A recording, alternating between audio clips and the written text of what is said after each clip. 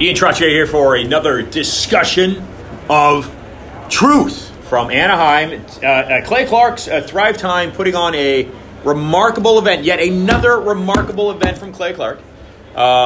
This one is Reopen America, the Reopen America Tour. And at the table here, I have Mr. Scott Kesterson from Bards FM, who actually came highly recommended. Okay, that's good. I'm glad. So look, I don't know what you do, and I don't know you, but you've come highly recommended. So without further ado, Scott, please introduce yourself for listeners. Sure. My name is Scott Kesterson. I'm the voice and the founder of Bards FM.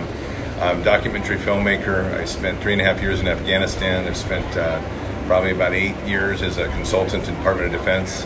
I've been podcasting now for about 3-4 years, very heavily involved in the 2016, as far as on-the-ground type stuff with President Trump.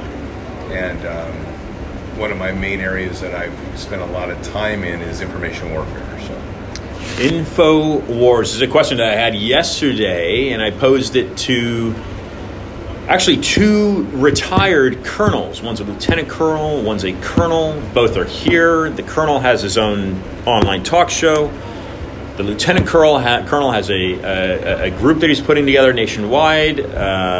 But the question I posed was, here's two from former military, you're from military, that have recently gotten into this war zone in regards to the passing of information. You don't have to answer this question, but if something comes to your mind, then answer it. 20 years ago, Alex Jones is at the Bohemian Grove exposing some of these things that they're doing there in that grove in Mendocino. Yep. What brought you, Scott, to the forefront of saying, we have a problem in our media? And it's not only media, but we'll stay with information. Out of the way, information.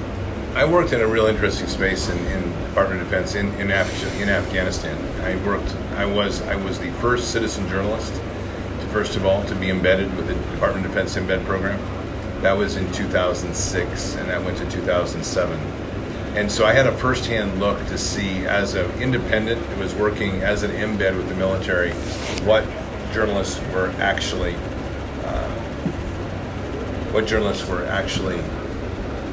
covering. And what we saw over and over was that most of it was made up. Most of what they would do is be to take a story and then they'd spin it to always a singular agenda, which is something about, something anti-soldier or something anti-war. And when you get to this constant spin, you find out that there's just such lack of integrity with journalists. Now, I began to know a few of them, and I also threw in some relatively big names where I was writing my own papers and analysis. And when I'd have a sit down with them even though as a citizen journalist, and I could present them with certain details and facts, what was amazing was to see how you could shape the story more towards a positive vein. When moving forward in that space, you started to realize just how big this network was, because the journalist space is a cult, is the easiest way to say it. Once they've gone through the schooling of the education of being a journalist, there are certain things that they're supposed to do. One is that you're supposed to be liberal, you can't be conservative. You're supposed to have these values they end up shaping very much towards the communist type values. So being anti-American is also part of that cult. And as you grow into that, then you start to see how deep that goes. So then I worked at Fort Meade for a while as a consultant with a team out of in Fort Meade. We traveled the world looking for new threats and new technologies. And one of the things that was really interesting to me, I constantly was looking at our domestic threats.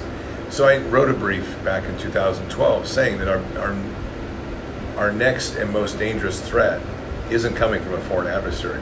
It's coming from our corporations, from our ad agencies, from our news media, that's going to run this as an information war on the American public.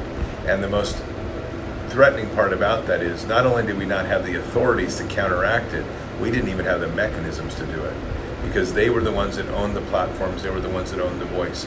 And you can see this happening because more and more, we forget too often when we talk about media, We need to understand that that's a whole mechanism architecture, including advertising, including branding, including the mechanisms of information and the normal ones of news, but also music and movies and film. These are all domains of warfare that are mapped out very clearly in the book Unrestricted Warfare that was done by the Chinese. So when we start to understand the depths of information warfare, you start to realize more and more how much you're shaped in your life and almost living literally in a matrix where they are literally shaping the direction you're going. So to kind of case in point in that, in 2012, MasterCard announced that it developed a new algorithm for predictable sales. And they had it down to where anybody that was a regular user of their card, they could predict a year in advance to the day what item they would purchase. That isn't just a happenstance thing. That's because the world that people were walking into was shaping them so much that they literally could target the way you buy, consume, and behave. And that's not dealing with anything external, only just what's around us in the information space. So it becomes pretty evident when you enter into about 2015, as I continued my analysis on stuff, in addition to my work, I stumbled on what has become known as the 16-year plan, which was a map out of what the Obama administration was doing and where that was headed with Hillary Rodham Clinton had she won. And when you start to add all these pieces together, you could see very quickly that there was an agenda in place to move us and steer us towards a certain end. And it was then that I really made the big leap. I left Department of Defense in 2016, and I was like, I'm moving forward full tilt. Because this is a fight that either we fight it here, and this is how I talk to a lot of my buddies about it. We either fight this fight and win it, or we lose everything. Because this is a different type of fight. Information warfare is one of the most damaging and probably, in the end, destructive means of warfare you could ever wage on a society. Because it's inverting truths. It's constantly taking us and flipping us to where you don't know what to trust or who to trust. And then as they're rolling it out now, you're starting to see how they're vectoring in on key targets. Like they're going to vector in on churches, they're going to vector in on assemblies of people, they're going to vector in on children are the prize. And the more that they can corrupt this thinking and shape this thinking, the idea is to turn a society upside down to where it doesn't know right from left, it doesn't know black from white. And at the end, it's so confused, they're easily subdued. And that's about where we are right now. The difference is that what our fight back is that thanks to our Constitution, it still has some merit here as far as from its psychological point of view of people, even though they're trying to crush it. These rallies that we do constantly reinforce these places of where the truth line is. And the other part about that is so important, and I push this a lot on where my platform has moved to, is that our singular line of truth comes back to faith in God. That's the one thing that does not waver.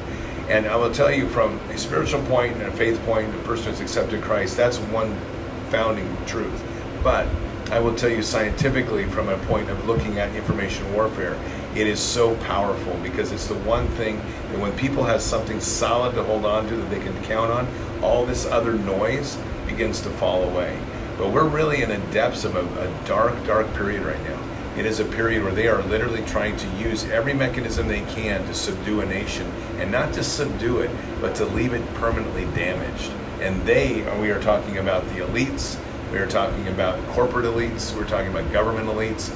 I mean, if you spend any time in DC and you've been around these people, they literally see everyone else as lesser than them. That is not the way our country was ever designed. It's not the way our Constitution was ever intended. And yet here we are. We are in a point of true tyranny. And I just like to, as I remind people, if you read the Declaration of Independence, and I hope everybody reads it at least once a week, if not every day right now, when we get down to that discussion of tyranny, it says, and it's very clear, it's not just our right, but the key word is duty. Our duty to throw off this form of government, and that is where we are. First off, by the way, are you familiar with Paul Craig Roberts? Only by name, not by work. Former economic advisor, I believe it was the Reagan administration, either Oxford Fellow or Oxford PhD, real bright guy. He's been saying now for a number of years that Americans, it's a facade. There's simply constitutional rights don't exist. But let's take that kind of word there, Constitution. Is there Scott, is there a level playing field here in this great divide, politically speaking? Fox News blabbing right side, MSNBC, now CNN, which surprises me over the course of the past 20 years, CNN blatantly now to the left. But a clear divide. We're not getting the news as it's meant to be given to us. We're not getting a balanced, level reporting. We're getting opinions, and we're being divided. How can Americans come together? Well, I think that's the center point of faith and one of the strongest pieces. Clay's rallies are there. We're having a rally as well, a big one, a 4-day festival in St. Charles, Missouri, on the 26th to the 29th of August. And that is really centered around the concept of a revival and reviving the faith and strength in America. Our founding fathers did not mistakenly place moral law, which was our accountability to God and the unalienable rights that God gave us, on the top of the tier. That was established in the Declaration of Independence. And it's for that very reason. It's because we are accountable to something greater, and when doing so, we are able to come together and get past this divide. If we think about these impassioned debates that our framers of this nation had, and they were impassioned, if we study our history, we know that they were, they're literally feeling like they're at each other's throats. But what prevents them from taking up arms with one another? And it's their overall common center point of faith in God. That is the part that guides them in all things. And it's so important that we re-grasp this. If there's one area that if you look strategically that the left has waged a over 100-year war on, it has been our faith and our churches. When we did the 501c3 model with the church, they silenced the church. They moved the church. It wasn't separation of the church from the state. It was taking the church and silencing them through the rules of the 501c3. The church was always separated from the state. In fact, if you talk to people on the IRS, they shake their head and they say, I don't know why churches do this, because they're tax exempt anyway, because they're separate from the state. This is a joke. What they did is they did the big con. It's like, hey, I'll tell you what, if you get people to give you money, it's your people that will give their money back. Well, that's not the way faith works. That's not the way tithing works, but that's a whole other discussion. But the point is that they separated them from the ability to speak politics. If there's one thing our historians can come to a common agreement on, and they don't come to a common agreement on a lot of things, but they will all agree on one thing. We did not have the revolution, we did not get a nation, would not have had it not been for our churches speaking about tyranny and educating people on the destructive nature of what it was and holding them accountable, the tyrants accountable through the lens of God. That is so important. And today what we've seen these churches, they've literally, in this whole point, they've capitulated. They've given in. So it becomes even more important, just to come back to your first statement. On October 21st, 2001, we signed the Patriot Act. Our Congress did. Effectively, our Constitution, whatever was left with it, got burned to the ground. That one act alone severed us from our Constitution. The facade from then has just continued to try to placate this idea that we have a Constitution. What President Trump did, which was brilliant, is he never had to abide by the Constitution. He forced them to play by the rules of the Constitution. And in so doing, they exposed themselves of how nasty and corrupt these people were. But above all of that, we still have that structure of moral law. We're supposed to. And that was the point, that when you serve the nation, there's supposed to be a literal fear of God, that if you violate certain tenets, there's a consequence to that. We've gone past that. And that's really what, like we talk about Bard's Fest in August, and we talk about, a lot of what I focus on my own podcast, even in today's speech. That's us getting back to the true center point of what's going to shift this nation. That's how we come together again. And, like I say many times, we may sit down and not agree on some scriptural issues. Okay. But I'll tell you what, when we put our love of Christ before all things, we will come together and we will stand together as one. That's never changing, and they can't take that away. In God we trust. Scott, I'll give this a different spin here, and I want to see your reaction here and see where you're going to go with this. We're sandwiched between two nations. One that still has a strong tie to its mother, to the north, Canada, to the United Kingdom, and another to an adversary, historically, of the United Kingdom being Spain and Mexico to the south.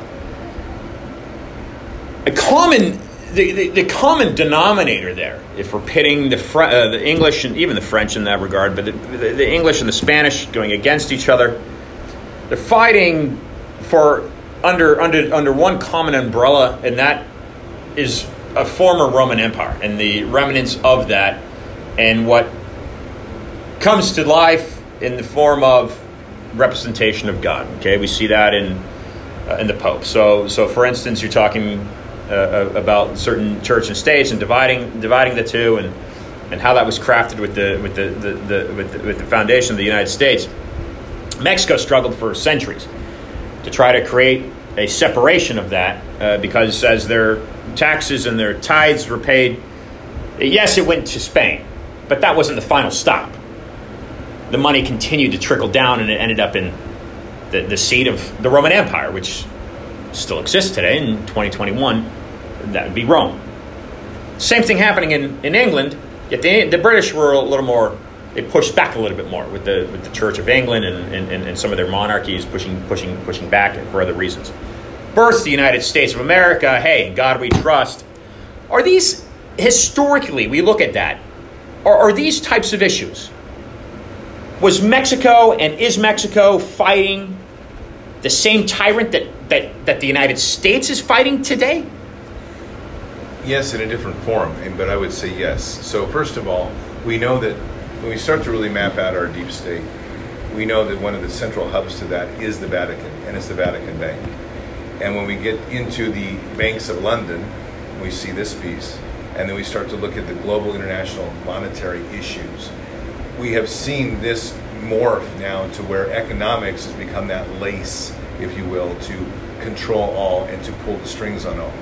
So we're in an interesting place right now where, as we watch this attempted destruction of our own economy, they're trying to universalize all economies at the same time. They're trying to bring down us and bring up others so everybody is flat, and which we know won't work, at least not in the way we should all be thinking. And so this is all being engineered through the leverage of loans and debts and the leverage of power of commerce, essentially. What's very interesting to me when I'm just kind of taking from where you were stating, putting in your statement, there's a couple of historical points that I think are relevant.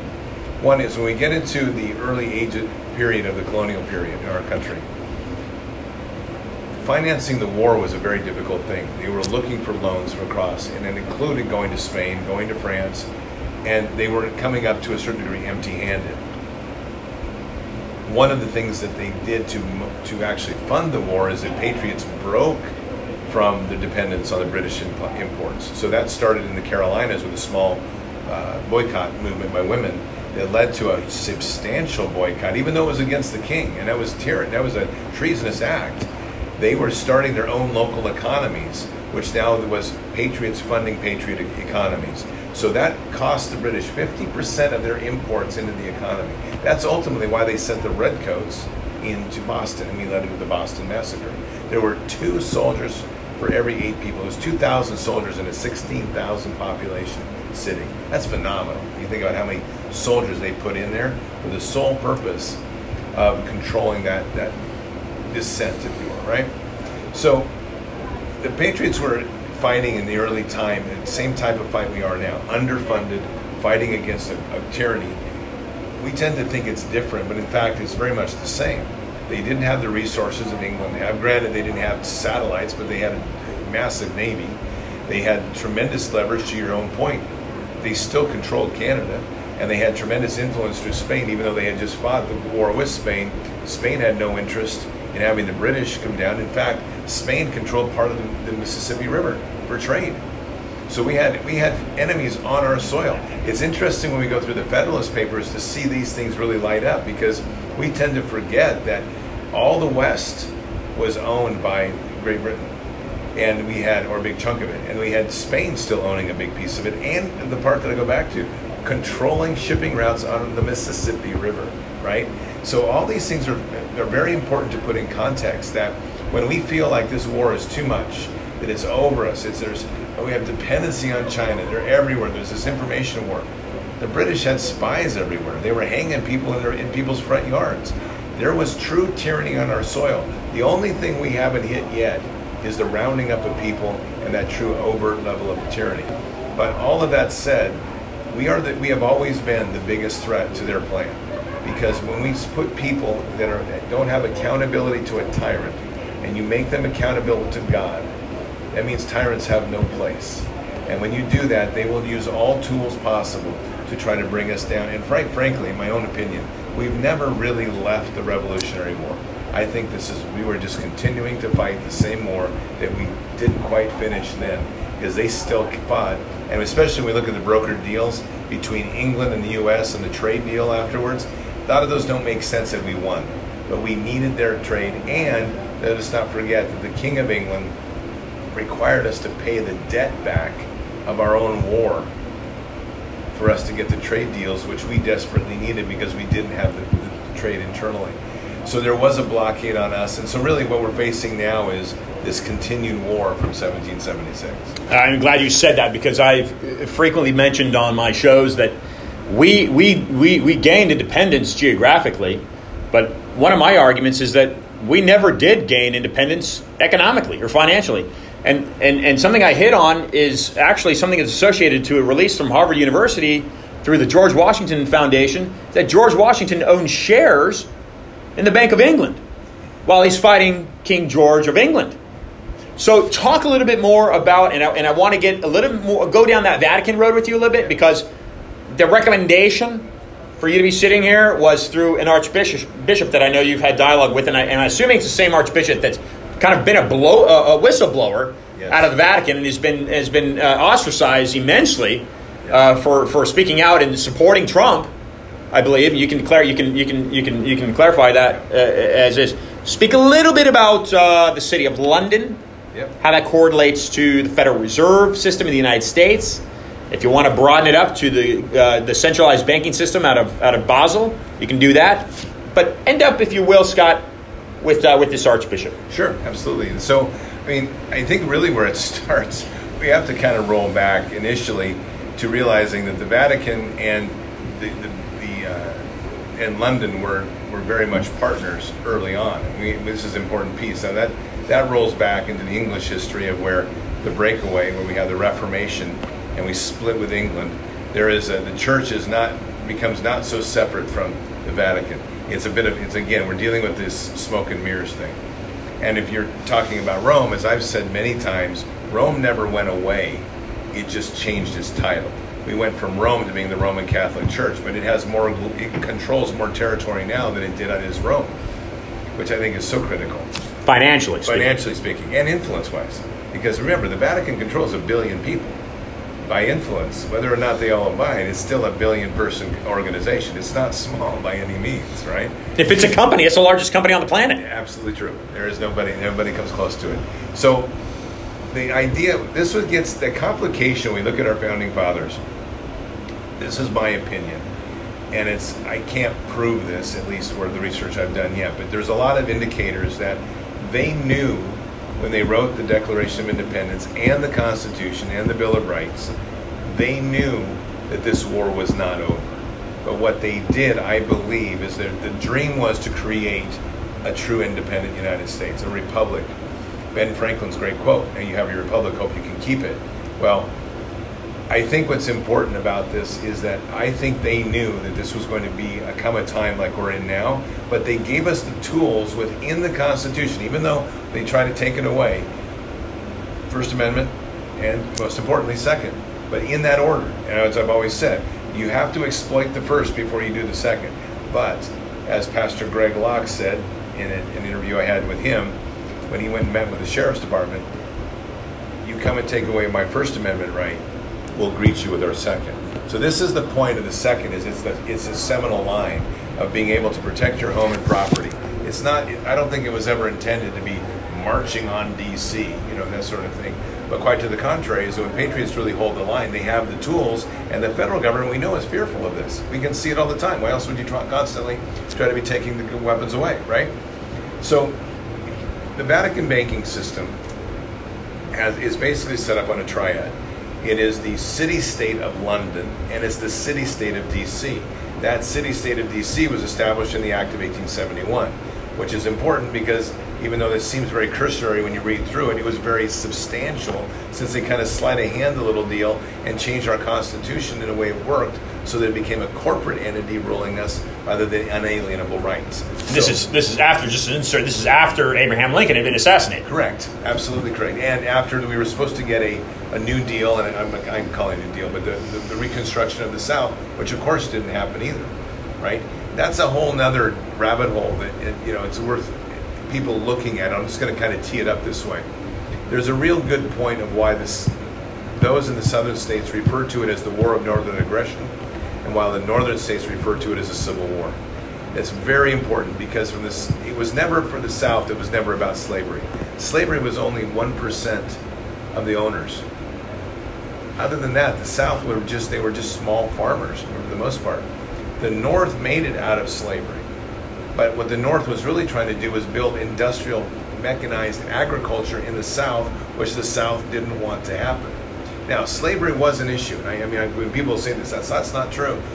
It was an issue early on in the Constitution. In fact, that they postponed the issue of slavery 20 years in the signings of the original Constitution, because the economic pushback from the South was so severe on slavery. But slavery itself was wearing itself out, and it was too costly. I'm not in any way advocating. I always have to throw these in these days. I abhor the concept of slavery.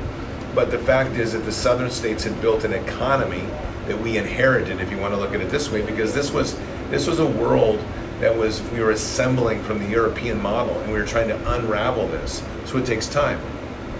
So there was a war, and I argue the Civil War was engineered because it was a great way to fracture and decimate the concept of the Republic. The southern states argue that it was always about a war of rights and the states' rights, which I think is true. Because you look at how the Federalist model worked in, it was all about retrieving the power back to a stronger federal, which is exactly what our founding fathers did not want to happen. It's detailed over and over in 85 Federalist papers. It's there. And there's no question that they were trying to limit the power of the federal government. But the Civil War allowed them to extend further. Then when they came out of the Civil War, the setup for that is now you're bankrupt as a nation again. We were already bankrupt, almost bankrupt at the end of the Revolutionary War. They had to get the loans from the City of London. Now, after the end of the war, Civil War, we're bankrupt. The Vatican Bank steps in with their proxies of the City of London, and they offer us another loan in exchange for a change of the Constitution, which is the Act of 1871, which now takes us down this whole other rabbit hole of creating D.C., the District of Columbia, which now becomes a non-U.S. territory, effectively, controlled and managed by the Vatican arm. So you end up with the Vatican, you end up with the banking arm, which is the City of London, and you end up with the military wing, which becomes D.C. And in that's the organization literally to control Western and a large part of the world. So that whole network there becomes your influence point. And this is where I think it's very hard. I just have these conversations enough that it's hard for people to start accepting the fact, and I don't fault, it's not a fault, it's a very difficult piece to come to, where you have to start looking at your own country and going, oh, so we weren't the good guys all along. It's like, no, we were actually the hand puppet of the Vatican, doing the demonstration of stuff across the world, trying to keep culture subdued, and doing it from the Vatican's point of view, blessing it off. So now to your or the Roman Empire. The Roman Empire, right. Now to this Archbishop Vigano. Archbishop Vigano is an amazing man. I'm not Catholic, so I thought it was an amazing honor to be, as a, quote, Protestant, if you will, to get his first interview in 2 years. It was quite amazing. And he did an amazing interview. And I've said this to people to listen to this interview, because he has detailed out what was going to happen before it ever happened. He talked about how they were using Scripture to try to manipulate events globally to make it look like the Revelation, and to try to manipulate a view of the rise of the Antichrist. He talks about pedophilia within the church, which is a huge thing. And he talks about even the vaccine and what they intended to roll out on this. So he does this in December of 2020, right? So this is almost a year ago, right? And what we end up with is a view of how deep this network is within the Catholic hierarchy. And when we start to really map out, this kind of goes back to something you said a bit ago, which is we have been living under an illusion. Once they've seized control through the banking and the influence, the education components, the advertising, you map out the thousands of corporations in the world. It maps back to about 300 corporations, right? I mean, that's about all that's out there. And my numbers aren't exact on that, but pretty close. And that maps back to, ultimately back to a handful of powerful people that are ruling most of this. And within that, somewhere in that circle is the Jesuit order, which links to the Black Pope, which is then behind the shadows linked to the Forward Pope, which we see, which is the White Pope. So you start to see this massive organization, and all of this is Rome. Rome never went away. It's just been here the whole time, and it's just put another whitewash on it, another layer of corporate head, another business, another business, another business, another subsidiary, right? It's like a Ponzi scheme. It's a big Ponzi scheme. It's the biggest Ponzi scheme ever imagined. It's straight out of, it's taken the concept of Babylon, and it's moved it to another level of phenomenality. It's just incredible. Francis is an Argentinian born. I understand he's the first Jesuit. You're talking about Jesuits. He's the first Jesuit pope in the history of since the Jesuits were established as an order in 1534, something like that, 1530s. Scott, why is it that the Swiss pontificate, putting emphasis on that word, the Swiss pontificate guard, why is it that they guard the Pope? I thought they were in Switzerland. Yeah, isn't that interesting? They are. Okay. Yeah, no, that's a very interesting point. And again, where do we find our common thread? Banking, right? Banking. Banking is literally, it's interesting when we look at banking and how it's always been that powerful piece. Look at the rise even of the Catholic Church out of Rome. I mean, it was the bankers, the banking families that started to really build that strength. And this is where religion was used. And I say these things respectfully because I'm not trying to, this is not a bash Catholics thing. I'm very clear about this. But the fact is that the Vatican Church and organization is, as you said, it's a corporation. It is the largest corporation in the world. It uses people like every other corporation. And it has twisted so much of the truth around faith to blind people from what's really going on behind the scenes. I mean, we have enough evidence now to point to the fact that you have the banking, which is moving to Switzerland. And this was part of, kind of jump around a bit, but this is part of like the Iran issue with Obama. That cash money went into Iran.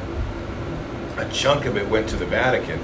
And then another chunk of it was then processed to cleanse it and to pass it back into the world through other activities, nefarious things like we're seeing now through the Swiss banks. I mean, this linkage is moving constantly, and it's a channeling of paper money and a channeling of all the structures around that to get people to continue to worship it, own it, control it, and give away your free will. Ultimately, all this comes down to something fairly simple, which is quite amazing when you think about this. All of this is about controlling us. The whole thing is about enslaving and controlling humanity. So I'd like to bring this up on my own show. It's like, why are we such a big deal? I mean, seriously, let's get, if we're just a bunch of cattle, like they like to say that we are, why go to all the effort? Because we're not. And that's the biggest gift of this whole thing, I think, in this time of awakening, is to realize that we truly are children of God. And what is our true nature, our true power, in the sense of having faith to move mountains from here to there? We are able to, we can connect with God to do that. And because of all this other nonsense that they do, constantly moving the ball, constantly trying to get us in debt, trying to control us with information, they're trying to get us, by our own free will, to destroy us. And that's the ultimate game. And if we can awaken to that one point and just say, no, I'm done. Step out of the game. And I'm telling you, you will see this world shift in 6 months like you've never imagined it. If people come together, to your point earlier, do so through our love of Christ, and simply step out of the game and say we're together or we're not with them, this thing explodes in our way, in our favor. I want you to talk a little bit about liberation theology, but before you get into liberation theology, I want to hear your comments on that.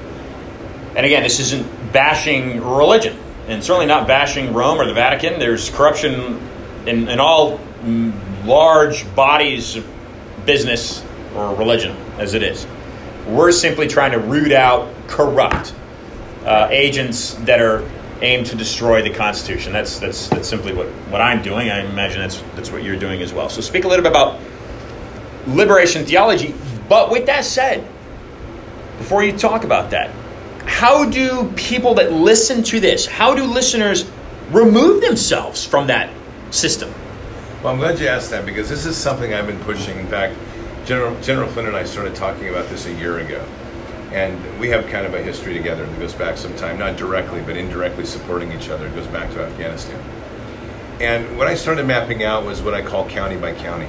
Because when we start to really look at where our power is, we can't control the strategic, meaning like DC level and global level operations. That's out of our realm. We can't control operational, which is very much in the realm of like the states. And we have a very hard time controlling our own state legislatures. Look at in this state with Gavin Newsom, look in Oregon where I live. Look at that thing up there, Kate Brown, right? I mean, they're out of control. But we can have immediate and powerful effect on our counties. That's kind of the tactical level of this fight.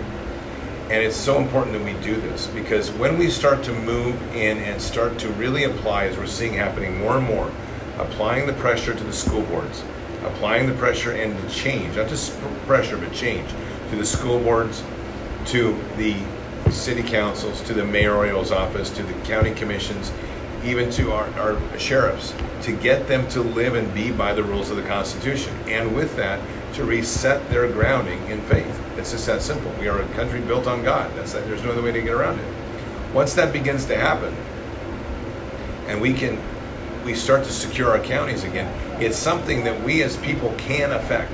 That's not a mystery. It's happening. Like I said, just look around. But it also means bold action. I've said this about this nonsense about the COVID thing.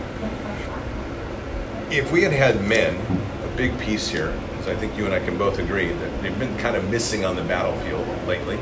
Absolutely. Right? So if we had had men sit down with their county commissioners and their sheriffs, and I'm not talking like big masses, I'm talking like groups of 3-5 men, literally having a cup of coffee with the county commissioner and saying, let me explain to you how this is going to work and how it isn't going to work. And here's some things that aren't going to happen in our community. If they had had those one-to-one, man-to-man talks, most of this nonsense would not have gotten off the ground, because the county commissioners would have been accountable, which is the big deal, been accountable to people in their community, and it would have been very directly put. I've also said on my show, if women had gone and sat at the county commissioner's office or the city councilor's office or the mayor's office, and the mayor, and just hounded them, and this is where we have our two sides of our fight that work together, right? Women can call a wife. I can't call somebody's wife, but a woman can call somebody's wife. And let me tell you the power of that network when you start implementing those pieces where women are calling women, like the mayor's wife, going, your husband's doing this and we're at his office. There's a different type of tenor that begins to happen in these political debates. We're not active enough yet. And this is where the local issues become huge. We're far, and I say this, people keep thinking we're getting close to that 2A. We're only close to the 2A if they enter our homes. That's the first thing. You do not cross my line in my home. In fact, I've said it openly to my own sheriff. It'll never happen. I have a good sheriff. But there's certain lines that you will not cross. In Oregon, you got a good sheriff. Oh, yeah, amazing. Yeah, he's an amazing sheriff in Southern Oregon. A great guy. And Grants Pass. Douglas County. So, and yet all of these Southern Oregon counties, and most of the county sheriffs in Southern and Eastern Oregon are really good. I mean, they're because they have to be. They're much more accountable to the people by virtue of how these counties work. What they lack is this understanding of the next step of where we go as a constitutional sheriff. You imagine the sheriff has the ability to rally up a posse. The only other person that can do that is the President of the United States. They are tremendous forces in this change. So our counties can be reset as almost sovereign places. And when we're leading with our faith, and this means as well, as one Pastor McLeod said in Atlanta, those churches that closed, they needed to be closed because they weren't following God's way and they weren't following this nation's way. I agree with that. But there's huge voices in our community from the pastor's side. And when we talk about kind of this revolutionary theology, that's how you rephrase it. Liberation theology. Liberation theology. Vatican, Second Council of the Vatican after World War II. I'm gonna look at this more. I'm gonna kind of rebrand it in using that term. Because with the thread I'm going to kind of use your term. It becomes a theology of our country, which is moral law, We're resetting that at a local level, and we're moving through this corruption and all this nonsense to reset our counties back on a structure as our founding fathers did. Once we do that, once we're there, we are now moving our country back to that pivot point of a constitutional republic, county by county. You can't do it in every county all at once, but I'll tell you, there's so much alertness now, so much awakening now on these levels of the moral law piece and the way the constitutionality works within our republic. This can happen much faster than we've ever imagined, but it's going to pivot on us being able to take the specific action. So I'm just going to give you the 7 that I work with. 1 is home churches. You get faith back in the home. 2 is homeschooling. Get the kids out of public schools. But that also means communities have to work with those parents that can't just do it on their own. So you're creating like pods, for example, right? 3 is what I call Patriot Gardens. We have to get back to growing some or all of our food. Everybody can grow some food. You can grow sprouts on your countertop, right? But we have to take that accountability and then work together to try to break the corporate network of food control, which is a huge one. 4 is right works. So as we find we have to first of all face that if we're working for a corporation, we're going to have to find a way to break from it. Maybe that's going to work for a Patriot company. Maybe that means doing several small things that are our gifts and talents that we have to build an income. And maybe it won't have all those benefits of the 401k and all that, but that's the old world. We have to be willing to walk away. The 5th one here is health and welfare. We have to be able ourselves to take care of our own health. Fitness, diet, and what we eat, and also learning a bit about herbalism, which is what God gave us. Breaking the dependency on the corporate medical tyranny that's happening right now. We also need to look at conservation. Conservation's within the domain in which we live and within our communities, but conserving and working towards being more independent from, again, energy and water. Those are things at a county level that most counties, if they work together, can really come together on. And the irony about all of this, and I have one more after this, but the irony about all of this is that when you start talking this way, this is very Teddy Rooseveltian. This is conservation America, not radical left, green, whatever the heck it is America, right? He was a steward of the land, and that's what we're talking about becoming again, becoming stewards of our land. And then the final piece is informed action. We need to literally be involved in learning, educating, becoming wise with what we have, and maintaining that knowledge to keep our communities accountable and remain engaged. If there's one thing that comes across again and again in the Federalist Papers, outside of the accountability to God, it's the engagement in our politics. We have to remain engaged. And if we're not going to do that, all this work that we try to do, information sharing, breaking through the cabal, all we're doing is talking to a blank wall.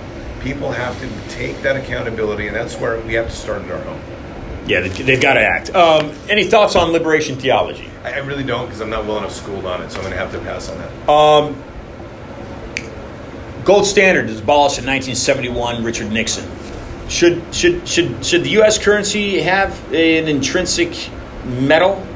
I think supporting so. it. I think so. I think we need to have it. I think there's a couple different ways of doing that. I've heard some interesting theories on this.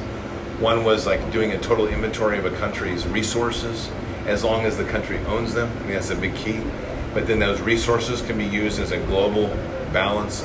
I hate to use the concept of basket of currencies, because that gets into a SDR, which is not something we want to really.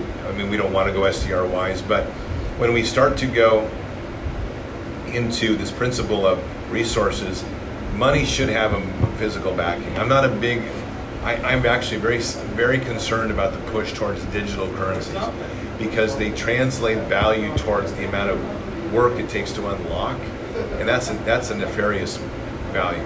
Matter of fact, if you have a server farm, that value goes out the window. So I'm still a traditionalist in that sense. I think that gold or silver are two pivotal points that are important.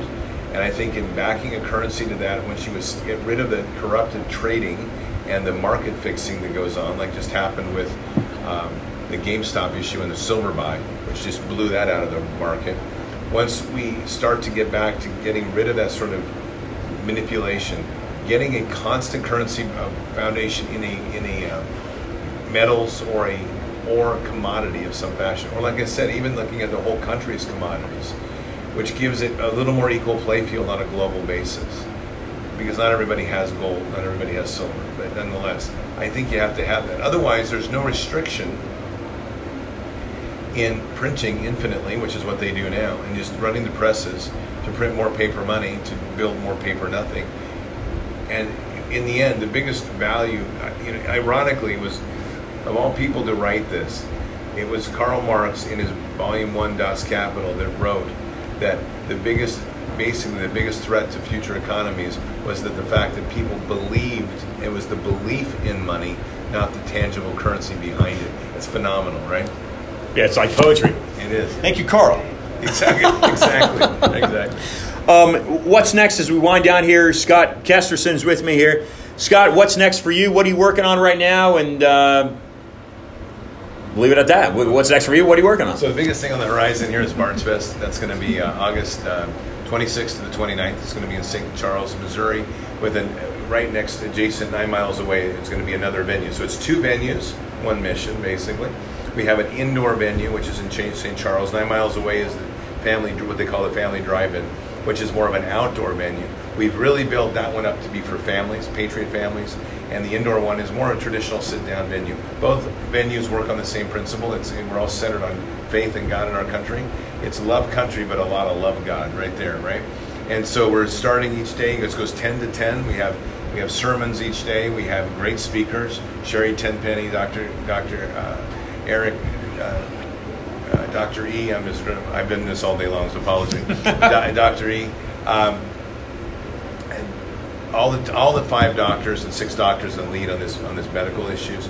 We have Mike Lindell coming. We have Joe Flynn coming. Big names and some wonderful people.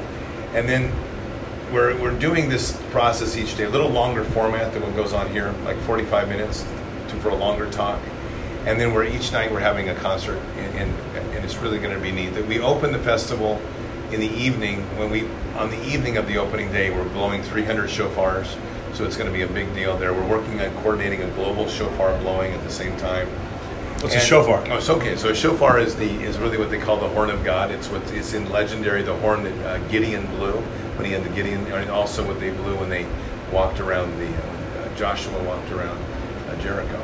So it's the horn that comes. It's a horn that comes from an animal's horn, right? Depends on how they make it, but it's going to be quite a ceremony, and it really is about really reestablishing that fervor and love of God in our country. We're going to do that for 4 days. In addition to that, I'm working on a book right now. It's called Jericho Rising, and it's based on this whole county by county issue, kind of like how to take our country back, county by county. So that's quite a bit. Forward by Richard Mack? Maybe. Maybe. Yeah, no, I mean, it's not, I haven't talked to him, but maybe. Yeah. Yeah, he's actually going to be there. Great. Sheriff Mack, he's going to be at the festival, so yeah, it's good. Excellent. And to close out here, some final thoughts, some final words for listeners. What do you want them to walk away with? Well, I think that what's important is that if we keep our faith, and we really put our faith back in God and our love of Christ in this country, and really get back to the founding issues, we find the bridge to get back together. And those that don't want to join, it's like, okay, wheat from the chaff gets separated, right? But our country was built on God. I mean, there's a reason that it's there in the Declaration of Independence, and it wasn't done lightly. It was intended. I mean, this is really literally a blessed land, a land that God gave us, again, a land that we have to worship, and we need to respect it with that. And if we humble ourselves that way, that doesn't mean weak. And I need to be clear about this, because people often say it's like, oh, you're going to humble yourself, so you're going to give up. There's nothing about that. It means getting stronger. But it means really putting first and foremost our trust in God in all things. But Christians were never a doormat. They were never intended to be a doormat. That's the teachings of this modern nonsense church. They're strong. They're strong in faith. They're temperate. They have amazing grace in all they do.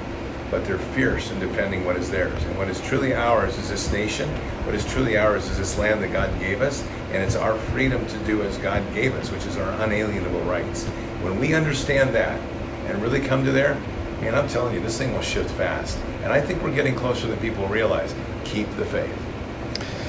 Ladies and gentlemen, Scott Kesterson. Scott, thanks for joining the show. I look forward to keeping in touch with you. Thank you very much. It's been an absolute pleasure.